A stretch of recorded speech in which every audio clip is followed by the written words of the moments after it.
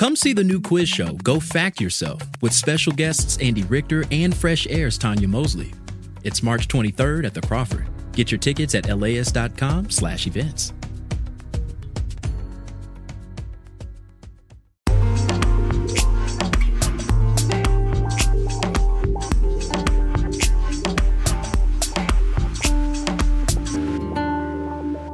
LAist Studios. Last spring, a website called China Military Online, a news portal affiliated with China's Central Military Commission, or CMC, freaked out over Elon Musk. The article in question was about a SpaceX launch and how it was lugging 53 Starlink internet satellites into low Earth orbit. Quote, "The program's unchecked expansion and the company's ambition to use it for military purposes," the article's author wrote, quote, "should put the international community on high alert." So that's one thing. But there's another article. This one's in the Financial Times about how U.S. intelligence also freaked out. Granted, nothing to do with Elon or SpaceX. Instead, it was after China tested a nuclear-capable hypersonic missile that circled the globe. An unnamed source is quoted saying, quote, "We have no idea how they did this."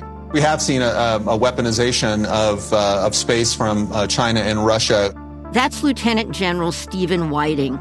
He was speaking during a joint hearing from the House Foreign Affairs Subcommittee on International Development and the House Armed Services Subcommittee on Strategic Forces. We know they have multiple ground laser systems which could blind or damage our satellite systems. But let me be clear, even with this weaponization of space, we do not want a war to extend into space, and we want to do everything possible to deter that.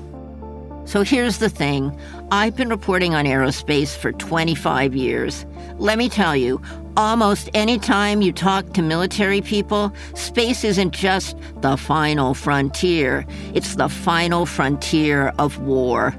And what do we know? We know the U.S. and China are the world's leading superpowers. We know they both have robust space programs.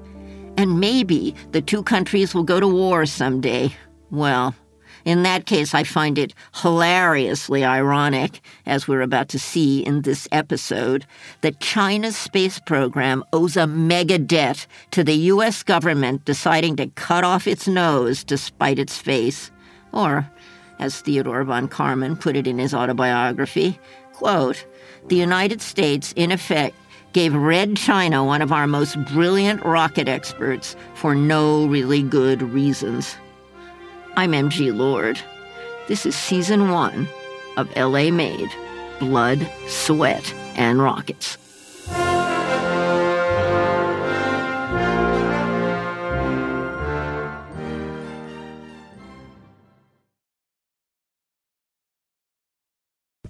Imagine if you could charge your electric vehicle at the places you already love to eat, shop, and play. Whether you're at the movies, on your weekly grocery trip, or running errands at your local mall, Volta EV charging stations are built around your day-to-day and located in your community and nationwide. All you have to do is check in, plug in, and go about your day. It's EV charging made convenient. Download the Volta app to find your new favorite place to charge.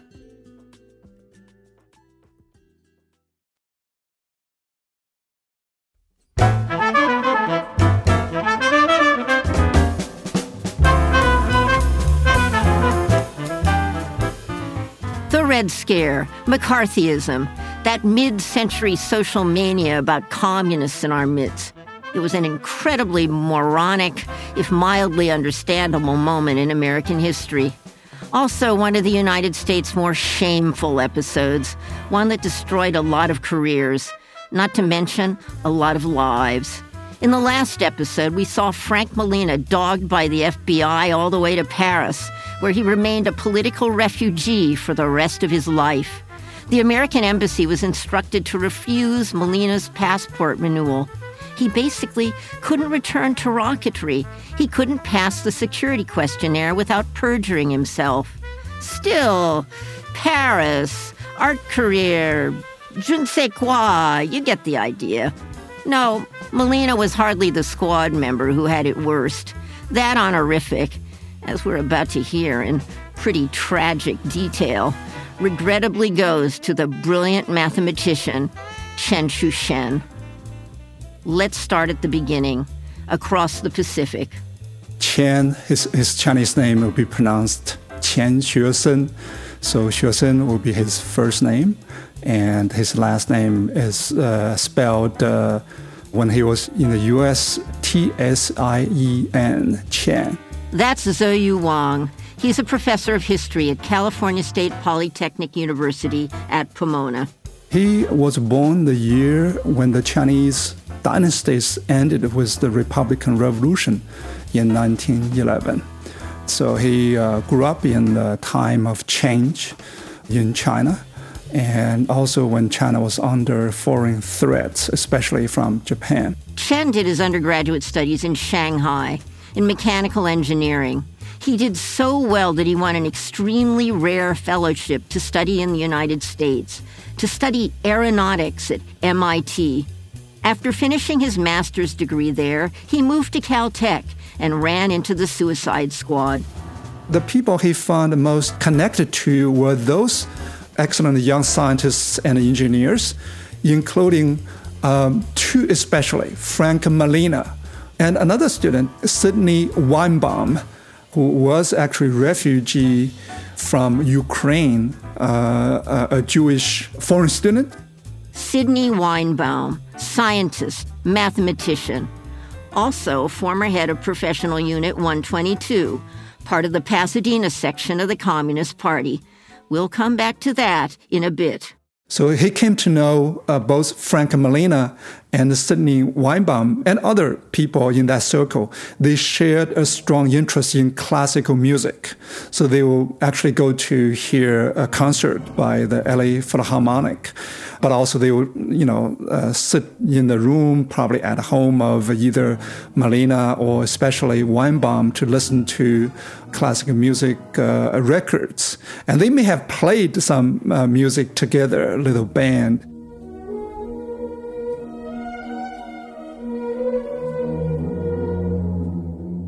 The point is, Tsien joins the gang. He's the numbers guy.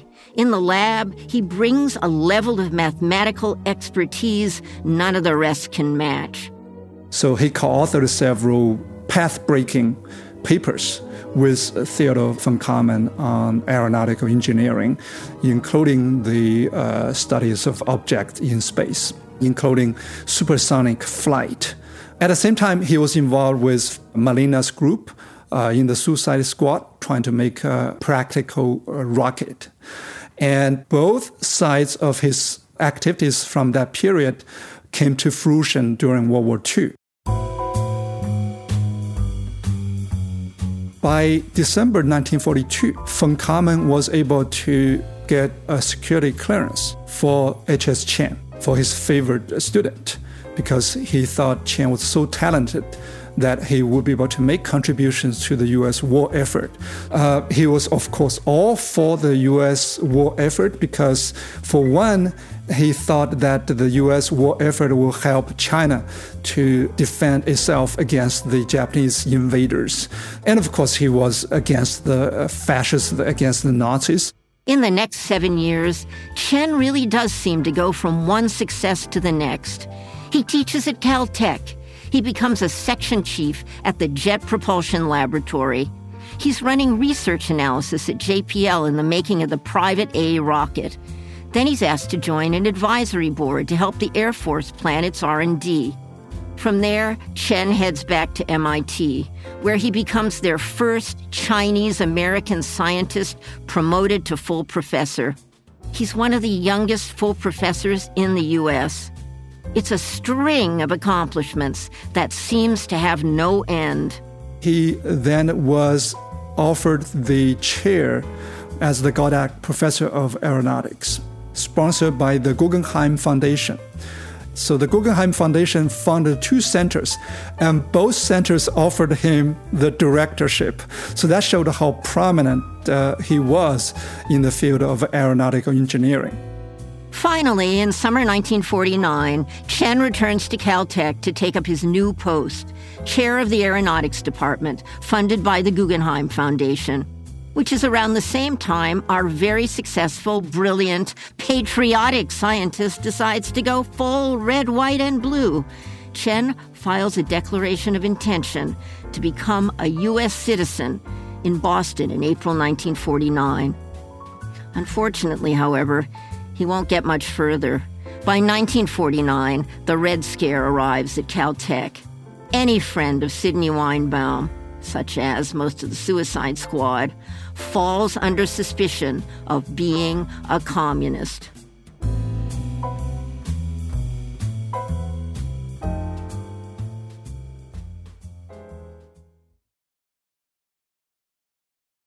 At a time when information continues to come at us faster and faster, sometimes you need to hit pause and rewind.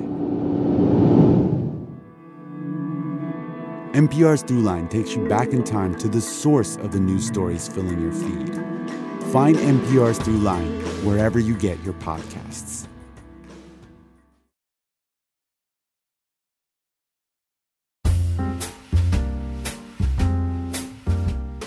There were quite a number of dramatic events that took place from about June 1949 to June 1950 that dramatically changed his life. This is Zoyu again.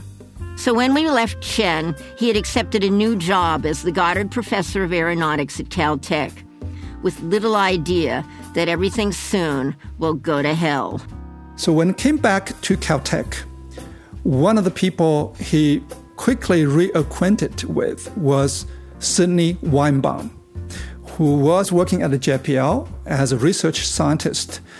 So Weinbaum became a JPL scientist partly on the recommendation of Tsien himself, who wrote a strong recommendation letter for Weinbaum. At that time, Weinbaum was under FBI investigation because at the beginning of 1949, there was an informant from JPL who went to the FBI office in Los Angeles and voiced his concerns over the loyalty of some of the people who had worked at JPL that he personally knew. That informant, as we learned previously, was the director of JPL. This informant said he had questions about Weinbaum's loyalty. And in that same interview with the FBI, the informant said that he also had doubts about loyalty of H.S. Tsien. Now, in the FBI's files, Zoyu says, there was a report from the Los Angeles Police Department where a detective reported infiltrating Weinbaum's group, and one of his tasks was to scribble down the names of new members. And so on that list of new members of the U.S. Communist Party in Los Angeles were indeed the names of Weinbaum and Tsien. And now they had to, of course, by law, with both the evidence and this informant's report, they had to launch investigation first on Weinbaum. And then they also launched the investigation on Tsien. So in a pretty small window, Weinbaum loses his position at JPL and his security clearance. Tsien would have known his friend Weinbaum was in trouble. The FBI asked him later to testify against Weinbaum, and Tsien refused. Now it's interesting. Tsien was perceived at Caltech to be almost anti-communist. Remember, he's the patriot, the aspiring citizen. For all intents and purposes, it seemed like his future was in the United States. He already had a green card. Also, his father-in-law was a former nationalist general who'd been a military leader of the nationalist government that would go on to fight communists. And also, remember during World War II, at Caltech, he also had trained a large number of U.S. military personnel as graduate students. So for that period, probably from the late 40s all the way to 1949, he had thought that he will stay in the U.S. and had his future in the U.S. But all these events that I mentioned, that the removal of clearance of Weinbaum, the founding of the PRC. PRC, the People's Republic of China, founded in 1949. And the increasingly tense political atmosphere in the U.S. with the rise of McCarthyism, with the tightening of security rules in the U.S., must have made him having second thoughts about whether to stay in the U.S. or to return to China. So from everything we know at this point, he may have been leaning toward returning to China by the early 1950s. In June 1950, the FBI knocks on Tsien's door. We'll call this Phase 1. First, the FBI came to interview him.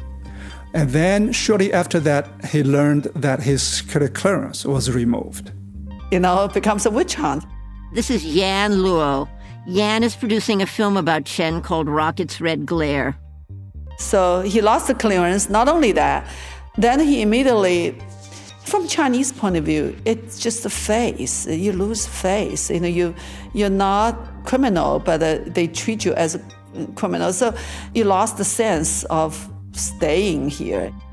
I mean, imagine the shame involved for anybody. You move away from home at an early age to a place where most people don't look like you, don't speak the language you grew up speaking. Also, a place of massive prejudice and racism, I'll point out. Still, you build a life, you build a career, a reputation. Not only that, you put that career on the line in service to the country itself, developing technology, consulting on the military's future plans. Now they're accusing you of high treason without a shard of evidence? This is how they repay you? And let's be abundantly clear, there was not a single piece of evidence showing Tsien to be a traitor, passing secrets, conspiring with the enemy, and so on. Of course, Tsien felt humiliated. He was furious. So, feeling unwelcome in the U.S., I mean deeply unwelcome, Tsien eventually decides to leave for China. His father is sick. They correspond regularly. Except Caltech wants him to stay. Here's Zhou. So the Caltech administration want to help Tsien to get back his security clearance. Again, they felt that he was not a Communist Party member. Any doubts about his loyalty was misplaced. But also, Caltech had a friend, Dan Kimball, who was the then, I think, Assistant Secretary of the Navy, who had been part of the group that set up Aerojet under von Karman as the president. So he was friends with von Karman and with Tsien too. Indeed, Kimball knew Tsien very well. So Caltech wanted Tsien to talk to Kimball to ask Kimball to help to restore his security clearance. Here's what happens. Tsien denies publicly being a communist. He's got plans to go to China to see his father, and now, somewhat reluctantly, he has to go to D.C. to basically beg for his security clearance to be restored. Let's call this Phase 2. According to Zhou, even more trouble starts when Tsien mentions the China trip to Kimball. Kimball tries to talk him out of it. He's afraid Tsien has been so insulted by the whole experience, so frustrated with the FBI, etc., that he may never come back. That's the part of the conversation that alarmed Kimball. After Tsien left, Kimball called the U.S. Department of Justice, asking them to do whatever it took to prevent Tsien from leaving the U.S. because he was too valuable. And that's how Tsien winds up basically in handcuffs, arrested for quote-unquote smuggling out allegedly classified material. According to Kimball, all he wanted to do is just some kind of a soft measure to make it impossible for Tsien to go visit China. But what he did not know was the U.S. Department of Justice, especially the Immigration and Naturalization Service, the INS, actually had acquired an arrest warrant for Tsien in the days after this. So when Tsien stepped off the plane from Washington, D.C., he was served a notice that prohibited him from leaving the country. This is also when U.S. Customs discovers the books and papers Tsien had wanted to take with him to China. Now, according to Tsien's FBI file, these items contain, quote, confidential and, quote, restricted research on nuclear science, atomic rockets, and jet propulsion. Tsien said at the time he had already gone through these papers and left what was classified in a locked cabinet in his office at Caltech. According to him, the ones he traveled with were personal papers for lecturing and study. Also, does it matter that most of these documents were declassified or out of date? Nope. The U.S. was worried about Tsien giving China any technological advantage. And all this led to the serving of the arrest warrant on Tsien, I think in September 1950. So he was detained in San Pedro, in the INS facility in San Pedro, which is south of LA in the island, for about 2 weeks. Which brings us to phase 3. Tsien is arrested, searched, then driven to a little island off San Pedro, California. It's a federal correction facility. And his time in prison is rough. Von Karman tries to reach him, calling from Europe, but he's not allowed. According to the FBI file, the immigration officers don't let Tsien talk to anyone. Also, the guards switch his lights on and off every 10 minutes so he can't sleep at night. Tsien said later the stress of it all caused him to lose 30 pounds in 15 days. Eventually, he's released on $15,000 bail. Caltech had arranged for a wealthy friend of Tsien to foot the bill. And then the hearings. The determination whether or not he poses a risk to the country lasts the next 4 years. One of the military higher-ups suggested detaining Tsien until his latest research was no longer useful to China, which may explain why the hearings took so long. During that time, Tsien's life is utterly reduced. He's barred from traveling outside of Los Angeles. Friends who call him get interrogated by the FBI. Meanwhile, he notices agents tailing him, opening his mail. Agents follow his wife whenever she leaves the house. Basically, Tsien's living in purgatory. Here's Yan Luo. I think it's kind of nonsense in a way. Of course, it helps people simplify. You can simplify bad guy, good guy. You don't need to study the detail and so on. And it's kind of stupid in that way. If it wasn't McCarthy time, I would have imagined Tsien probably already reached, world top aerodynamic scientist, in the world, work on the moon project and so on. So it's a pity that way. And it destroyed the career, not only the guy's career, but for the best interest of the United States. It's kind of silly. Another heart-wrenching part of the story is a letter Tsien sends to Frank Molina in France. It's December 8th, 1954. By this point, Molina has become an artist. He spends his days painting. Meanwhile, Tsien feels harassed constantly. He writes, "Do you expect anyone in the Caltech administration will harm their future, or at least they think they will, for the sake of truthfulness to history? Do you believe in history at all, knowing that it is rewritten all the time? Do you think there is justice and honesty in this part of the world? Do you expect to be famous and honored in the USA without being your own public relations man, or without having a public relations man under your employ? Dear friend, let us not believe in fictions. You are now in creative work, so why let such trivial matters bother you? After all, wouldn't it be nice to be able to tell one's conscience during one's last days that he has given more to humanity than he has received from humanity in return?" That last line, it breaks your heart. So how does Tsien finally return to China? The Wang-Johnson talks. They were a behind-the-scenes chess game between mainland China and the United States, and Tsien is the most valuable piece on the board. The talks are named for Chinese Ambassador Wang Pyeongnan and American Ambassador Yu Alexis Johnson. It's a series of negotiations between the United States and China about prisoners captured during the Korean War, prisoners in both countries. Iris Cheng has a terrific, detailed account of the talks in her book about Tsien called Thread of the Silkworm. Basically, it culminates with President Eisenhower deciding to send Tsien back to China at China's request. So, September 1955, Tsien and his family board a ship bound for Hong Kong. At the time, rumors fly around that in exchange for Tsien, China released a dozen U.S. airmen who had been held captive since the Korean War. We don't know exactly what happened, and the State Department naturally denies this.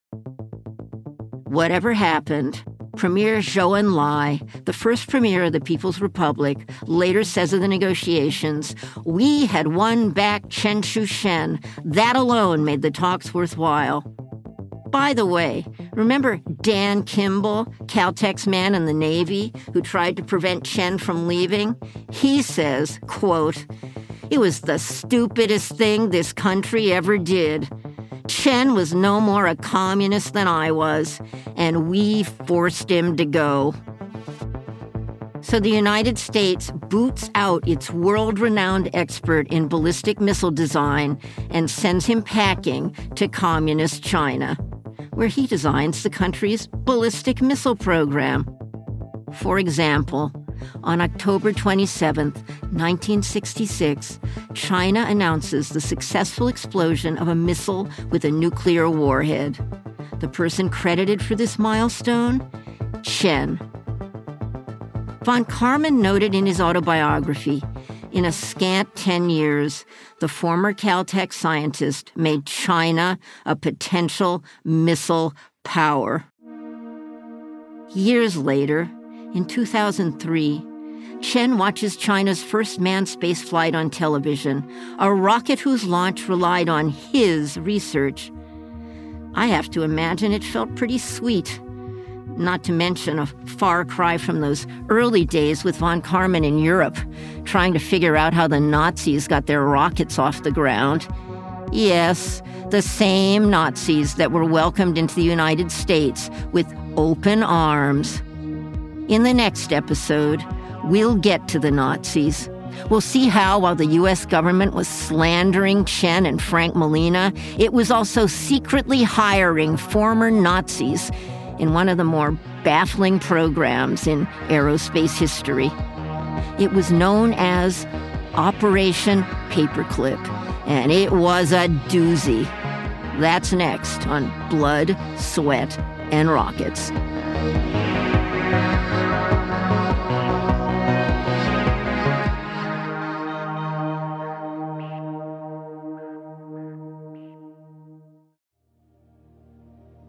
LA Made, Blood, Sweat, and Rockets is hosted by me, MG Lord. The show is a production of Elias Studios in collaboration with Western Sound. Shana Naomi Krochmal is our Vice President of Podcasts, and Antonia Sarajido is the Executive Producer for Elias Studios. Ben Adair is the Executive Producer for Western Sound. Dan Leone is the showrunner. Producers are Savannah Wright, Tyler Hill, Caitlin Parker, and Becky Nicolaitis. The show is written by Rachel Knowles, Rosecrans Baldwin, and me, MG Lord. It was edited by Savannah Wright. Sound design by Tyler Hill. Mixing and mastering by Tom McLean. Research and consulting by History Studio. Our website at elias.com is designed by Andy Cheatwood and the digital marketing teams at Elias Studios. The marketing team of Elias Studios created our branding. Thanks to the team at Elias Studios, including Taylor Kaufman, Sabir Brara, Kristen Hayford, Kristen Muller, Andy Orozco, Michael Cosentino, and Leo G. LA Made, Blood, Sweat, and Rockets is a production of Elias Studios. Support for this podcast is made possible by Gordon and Donna Crawford, who believe that quality journalism makes Los Angeles a better place to live. This program is made possible in part by the Corporation for Public Broadcasting, a private corporation funded by the American people.